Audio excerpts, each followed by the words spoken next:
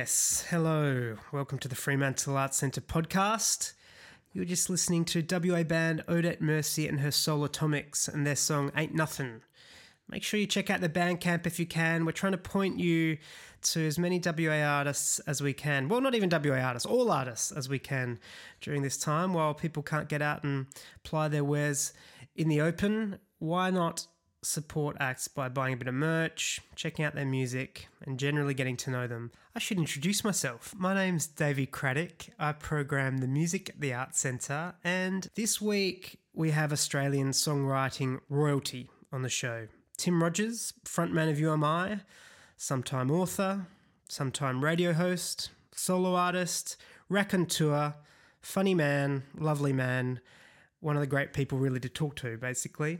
And it's a real pleasure to have him on the podcast. We were due to have Tim's show, Liquid Nights in Bohemia Heights, which is really a theatrical embellishment of his WJ show at the Arts Centre back in March. That's now, as of today, been rescheduled to February 2021. We're really pleased to be able to represent that show. But this is an opportunity for us to check back in with Tim, as we're doing with lots of the rescheduled shows at the Arts Centre. I spoke to Tim, must have been 2 weeks ago now, about what he's been doing in lockdown, the importance of dressing up for the day, however that may be. In Tim's case, it's in a very dandy-like fashion. And basically what he's been doing as an artist, reflecting on his own career, writing new songs, taking part in live streams, and generally reflecting on an amazing career. The Liquid Nights live show is set in the kind of ether in a faraway land in a faraway time, and has all of the trappings of a great classic radio show. There's a weather reading, a poetry reading, most importantly guests, live music, a quiz, and a call of the Western Highlands cricket final. It's all very strange and wonderful. But one of the props of the show is a gramophone, which Tim sits next to.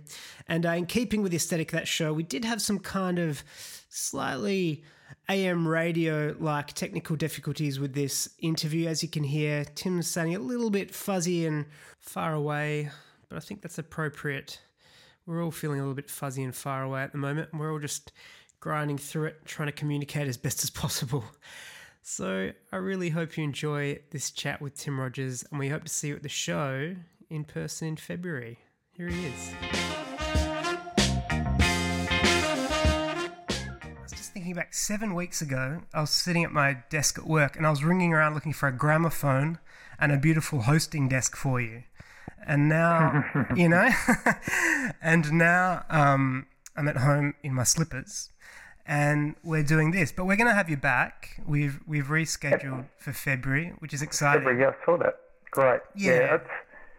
Look, even just the rescheduling of things, I know keeps folks buoyant. I think we're going to record the show when we can get together and do a recording of it, which I don't know what we'll do with, but it was really hitting its straps when we hit Adelaide Fringe Festival. Yeah. I've been ignorant of how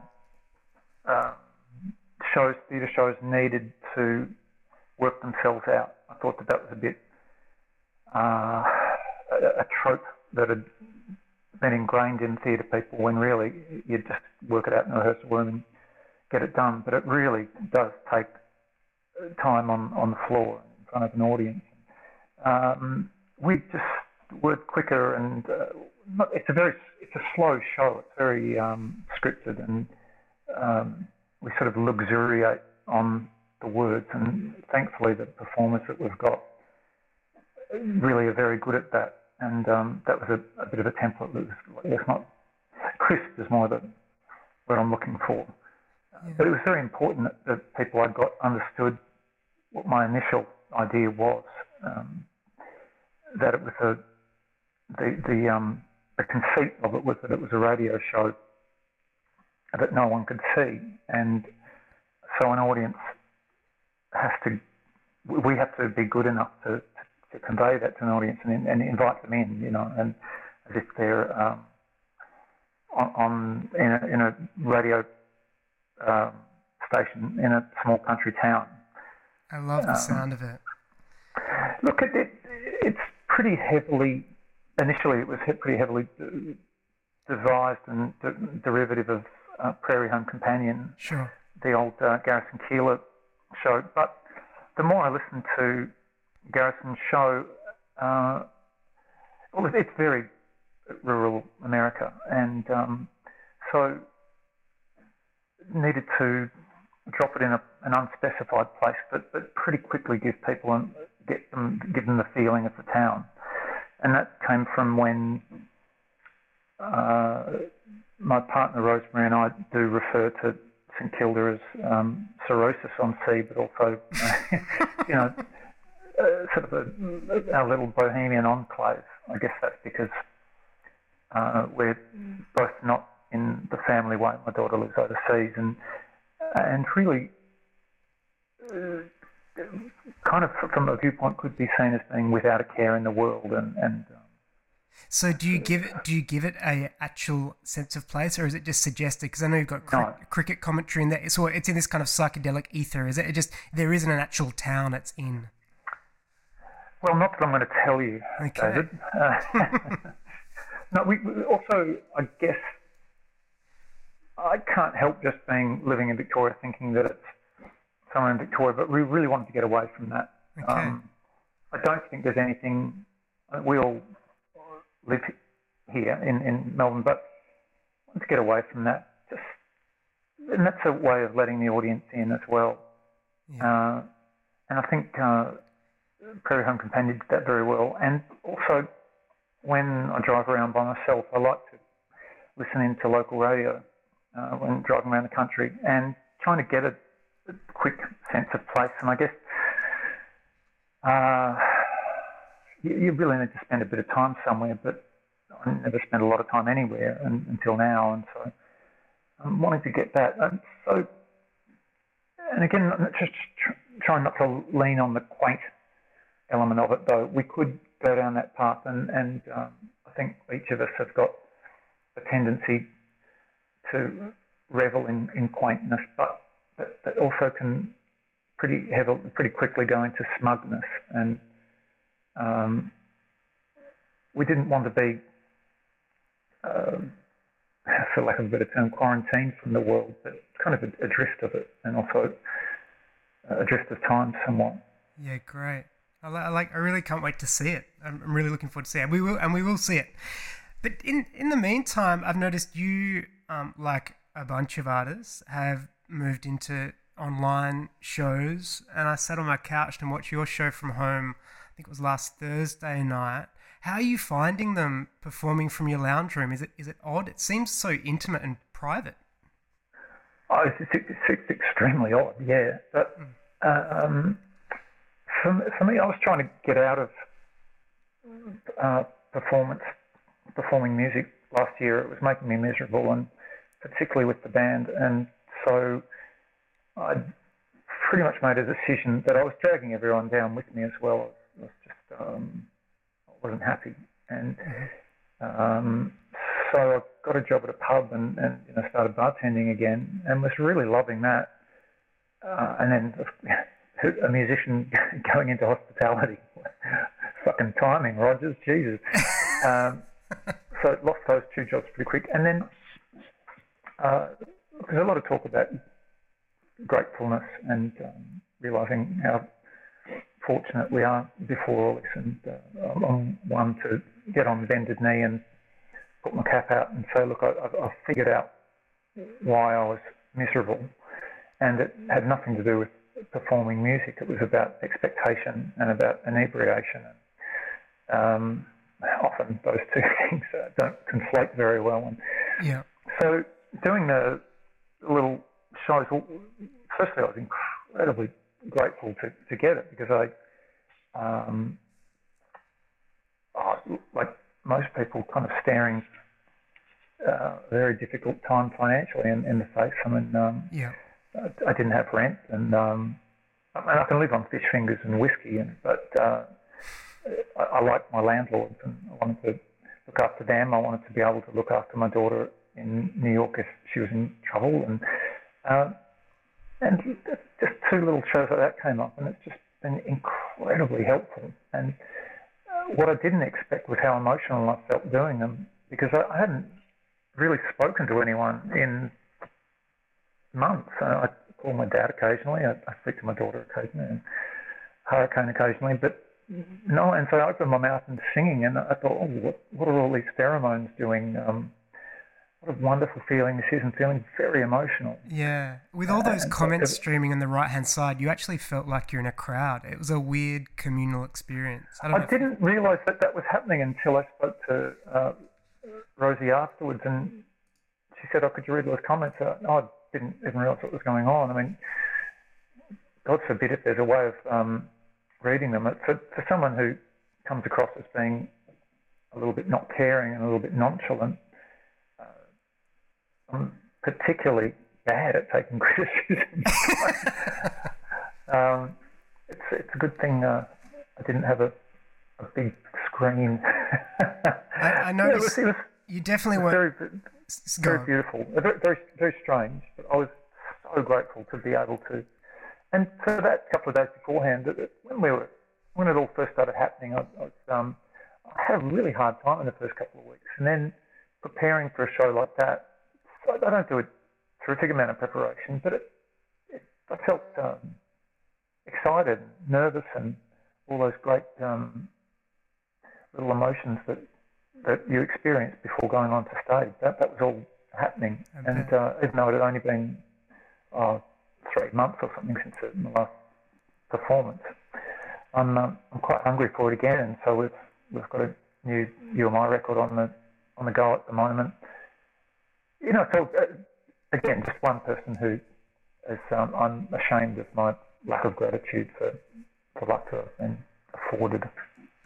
You definitely weren't in your trackies for that show. You were looking splendid. Is that a big part of it? You know, dressing up as if you're going on stage? Well, I actually make sure I do each day because,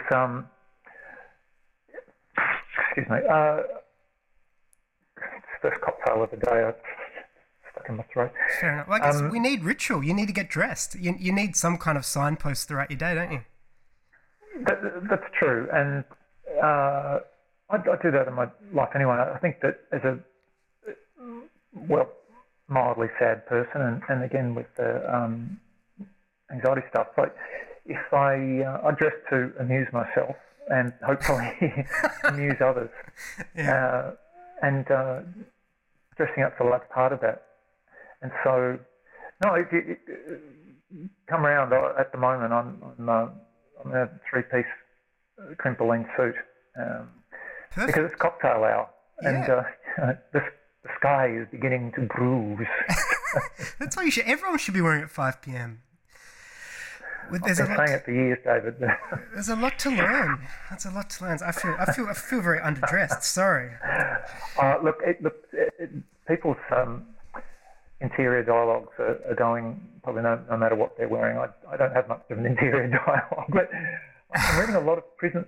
I'm reading a lot of prison literature because I'm taking this thing kind of seriously, and I don't go out at all, and because I think in empathy for the family in New York, and my sister's husband in London actually died of the virus, and so yeah, I'm taking it pretty seriously. I think that and protests against this isolation period infuriate me because I've had friends who've had it, and lost my brother-in-law to it. So, but reading a lot of prison literature, a lot of Jean Genet in particular, and Alexander Dumas, which when speaking with Rosemary about it, she's horrified that I'm reading prison literature because I mean we don't live together, but we both live in very small apartments, and she's got, sweetheart, you're going to send yourself around the twist, but it makes a lot of sense. Well, I'm working on my interior monologues. So what are you learning from other people's experiences of being stuck in a tiny space? It makes a lot of sense. I'm not learning anything. I think because I was thinking about it today. When I'm on tour, apart from the actual travelling, these days I try and lock myself in my room and get on with writing or reading. One, so it keeps me out of the pub, but I just don't kind of craved being amongst people, and so this has been. I'm very fortunate in that regard. I do have companions writing to me, and they're going quite spare.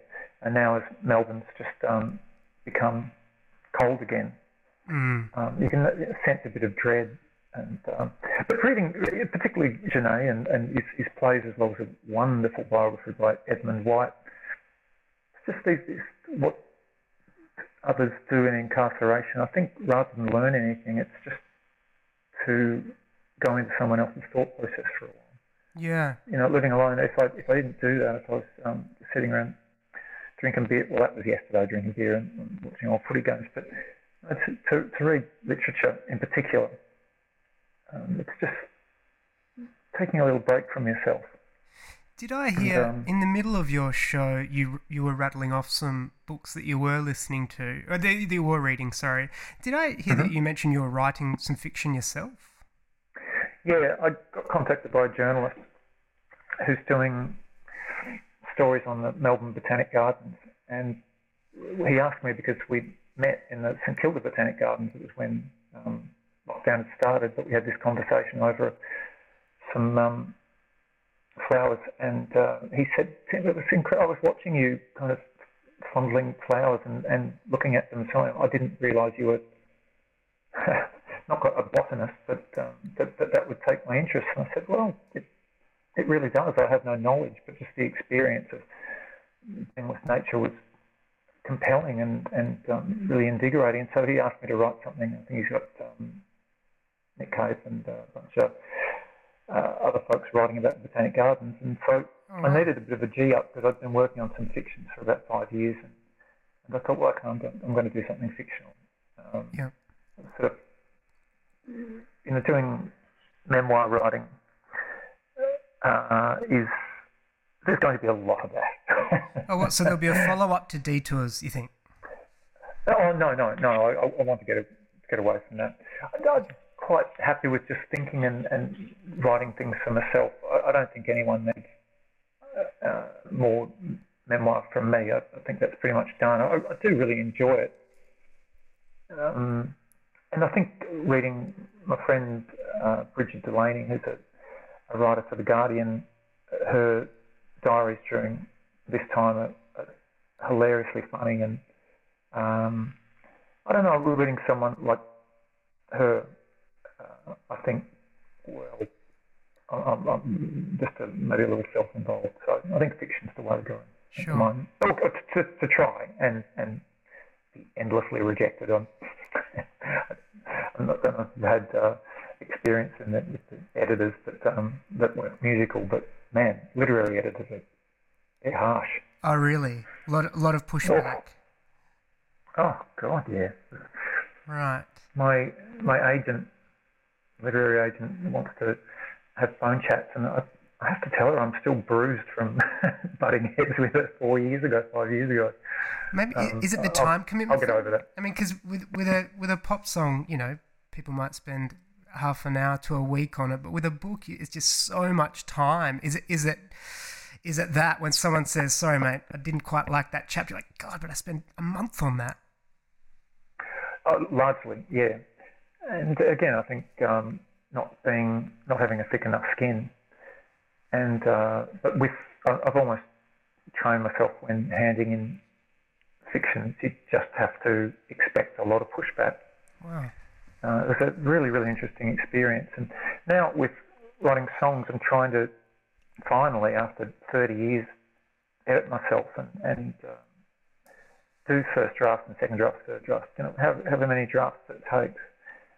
Because I noticed, I used to scoff at the suggestion that I wrote too many words, but I do. And I'm critical of some of my favourite writers when they just chuck too much in there, you know, just write drunk and edit sober and chip away at things. And that's a good saying. It's old Papa Hemingway. I really do like to throw around the names, don't I? Why not? Why not? Hey, another thing I've noticed you've been doing from your Instagram is you seem to, like a lot of people are doing at the moment, is a bit of personal archiving, going up into the roof or under the bed or pulling out the shoebox and just finding old shit. But in your case, it's not old shit. It's I saw you posted the lyrics to Heavy Heart recently. You're finding old lyrics. What's the story there? You're just discovering these things in the house while cleaning up? Yeah, well, I mean, I've got a tiny apartment, and when my ex-wife and my daughter moved to New York 9 years ago, they just gave me a lot of boxes and of stuff that was, because we lived in a house together, and then when that didn't work, I moved to this apartment, and I didn't look at the boxes for years because it was a painful time, and I didn't look at them. But then, I was thinking, even though I'm a germaphobe and a complete hand washer and always have been, and a hypochondriac, which makes me wonder why I snorted so many drugs on my time if I was that, worried about foreign elements coming into my body. But it's not a good combination of things right now. Terrible combination. And so while looking in a cupboard with these boxes, and I was sorting through some of my daughter's stuff, and I found these boxes of old tour diaries, and there's a whole heap of demos, and tour books of the States and Europe, when we used to do those. But just looking at how many shows we used to do in a row was staggering. I know we've all agreed we couldn't possibly do it now, but 60 shows in a row with maybe 2 days off, or 40 with 4 days off, and then finding those lyric books was really great. I was asked to look for things when we released the records that people like, and I just didn't have them on me, and so finding these boxes now has been really great. And the most pleasing thing, I wasn't a big diary taker, but every little comment I made, it's like rereading old books and finding comments in the back and in the sidelines. I'm sort of at peace a bit more with myself. But in my 20s, I used to, for decades, I've looked back at that time as I was just an ungrateful mess of antipsychotics and unnecessary lugubriousness. But everything I wrote down was kind of whimsical and quite affectionate. But Sure.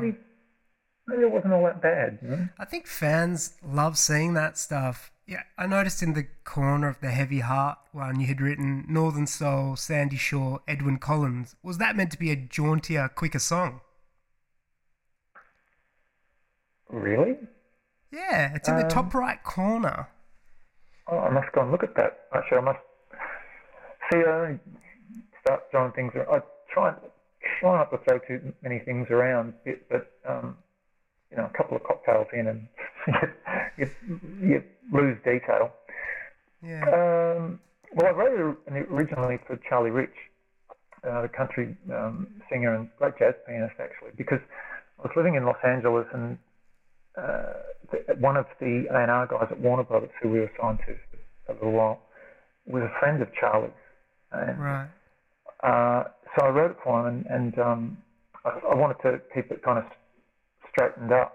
And I possibly didn't have the Waterlog Ball line there because I thought, I don't know, dear Charlie would like that. Anyway, I handed it in, and the A&R guy said, "Well, Tim, that's great, but Charlie Rich died 7 months ago. How could you not? How could you not know that?" Oh, well, Kind of been busy, been doing 60 shows in 30 days or whatever. yeah, information was a little more scarce, I suppose, as well. Hey, on... Look, it's possible.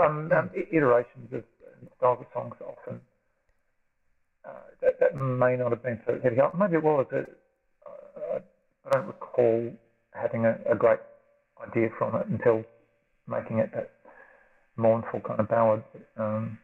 Sure. Yeah, gee, it's not the weirdest thing I found in those lyric books. Whew. Some weird stuff. I was confused, man. Are they done? Are they sealed off? Or are you the kind of artist that might try and turn one of those old sketches into a song now? Or are they mothballed? They're pretty much mothballed. Yeah, I haven't seen anything that's been great. I like starting songs and working on new things too much. Yeah. I get an idea. Now, I had about 30 country songs, kind of finger-picking country songs. And then at the moment, because I want to get a new You Are My record going, I'm actually adapting all these lyrics, which are quite thoughtful and a little more narrative-based and really good. And often with You Are My lyrics, I just don't work on them as hard as maybe I should, because the dynamism of the band, that's the most important thing. But anyway, I'm learning new things with writing for the band because, again, with a little bit of editing, maybe they'll work. You came up recently, and I thought when John Prine died, a few people had mentioned on Twitter and things that Australian people, probably of my generation, that their first exposure to the guy was through your lyric in Damage. And who's this guy that Tim Rogers is singing about? How did that make you feel? It's not a nice time to be processing anything, let alone John Prine dying. No, when John was last in Australia, I was touring with Alejandro Escovedo, and Alejandro and John are friends, and so Alejandro took me to the Melbourne show. I thought, look, I listened to John's music so much, I actually didn't want to be in a room with other people who loved him as much. I thought, I just adore those records. I, for some reason, didn't want to be in a room with 1,800 other people who adored him. But Alejandro said, Tim, you've got to be kidding. We've been singing your songs on the whole tour, and so come with me. And I did, and I'm so glad I did. It was a wonderful gig. And then Alejandro said, come on back and come meet John. And I said, I absolutely cannot do that. And he was just mystified. He said, come on, you love this guy. And I said, my relationship with him is as a fan, and he doesn't want to meet a bloody drunk Australian, wannabe singer-songwriter. I don't regret it because Alejandro's stories was so great, and I love Alejandro. And look, when it happened, it was the same within 2 days that my sister's husband died as well, and it's such a lonely death and an awful one. I just feel awful for his family and his very close friends. Incredible that he made such a strong Tree of Forgiveness is such a beautiful record, and to put that out at this stage in his life, he was a very vital force, but struggling physically, and to see him play, it's like, oh, this guy's, he's hurting, he's physically in torture. It looked really uncomfortable for him. But fuck, he was good. He was very good. Fuck, he was so good. Yeah. And such a beautiful man. When this is all over, Tim, I mean, people are loving it's kind of become a bit of a parlour game. Which restaurant are you looking forward to going to? Which sports team you're looking forward to seeing again? Is there something you are just fanging to do when the new normal is back? When you can step outside and do the things you love. Is there a particular artist you want to go see at the pub, or? I wouldn't mind my job back. Which one? With you or Maya at the pub, or both? Well, the pub one first. I'll just probably clean it. To tell you the truth, the week before this all happened, total lockdown, I was working a shift, and I work in the basement at the Esplanade, and it was chock full of people, Grand Prix visitors, and so there were a lot of people just in for the week and leaving the day after, and working in there and people shouting in your face because there was a blues band playing. I thought, this is a flippin' Petri dish, and I thought I was loving the job because I had to clean up as well, and you can't be a germaphobe and clean a pub, I was getting to it, and then this is insane. I don't know why we're still open, and so I said I have to go with my intuition, and so I'm not going to come to work. So were you DJing? What was the role down in the Esplanade, or what? Just bartending. Yeah, cool. Just bartending and cleaning, and that end of the night, everyone's gone. I used to host one night, but the other 4 shifts I do would just be working bar and being the guy, and I enjoyed those nights very much. And cleaning up at night after everyone had gone was my favourite time. I'd just crack a drink, put a record on, clean up the pub, and I flipping loved it. But with that in mind, what I'm really looking forward to, the Hurricane works in a restaurant up the road called Cicciolina, and their back bar is, I call the office. That's where I go when she starts her shift at 5. Yeah. I go there and have some drinks and write songs. I do it there more than anywhere else, and it's probably 300 steps from my apartment. Seeing Patrick, my favourite bartender there, and getting Rosemary back to work, she's had a tough time not being at work. She's worked full time since she was 17, and sitting there for an evening. The joke goes around that I've been in there probably 1,000 times, and I've actually eaten dinner 4 times, but it's just a little beyond my price range. Look, sitting somewhere not in my living room and drinking and just watching the world go by, and seeing other people go and dine out, passing the restaurants around here. Yeah. Just what I do enjoy a lot is with touring around the world, you're alone a lot, and to entertain myself, I used to stroll through cities and just look at people at bars and restaurants walking along the street, just enjoying themselves. And I think I'm looking forward to seeing the joy of others, because I'm actually perfectly happy at the moment. Yeah. That's a lovely note to end on, Tim. Let's leave it there. Thanks so much for speaking to me. That was great. David, I look forward to listening to your records tonight and toasting you as I proceed into another night's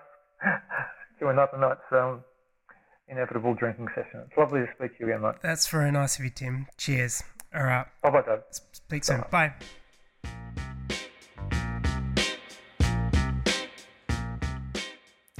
A little audio postcard from Tim Rogers. While we can't present him to you in the flesh at Fremantle Arts Centre, those tickets are now on sale at fact.org.au.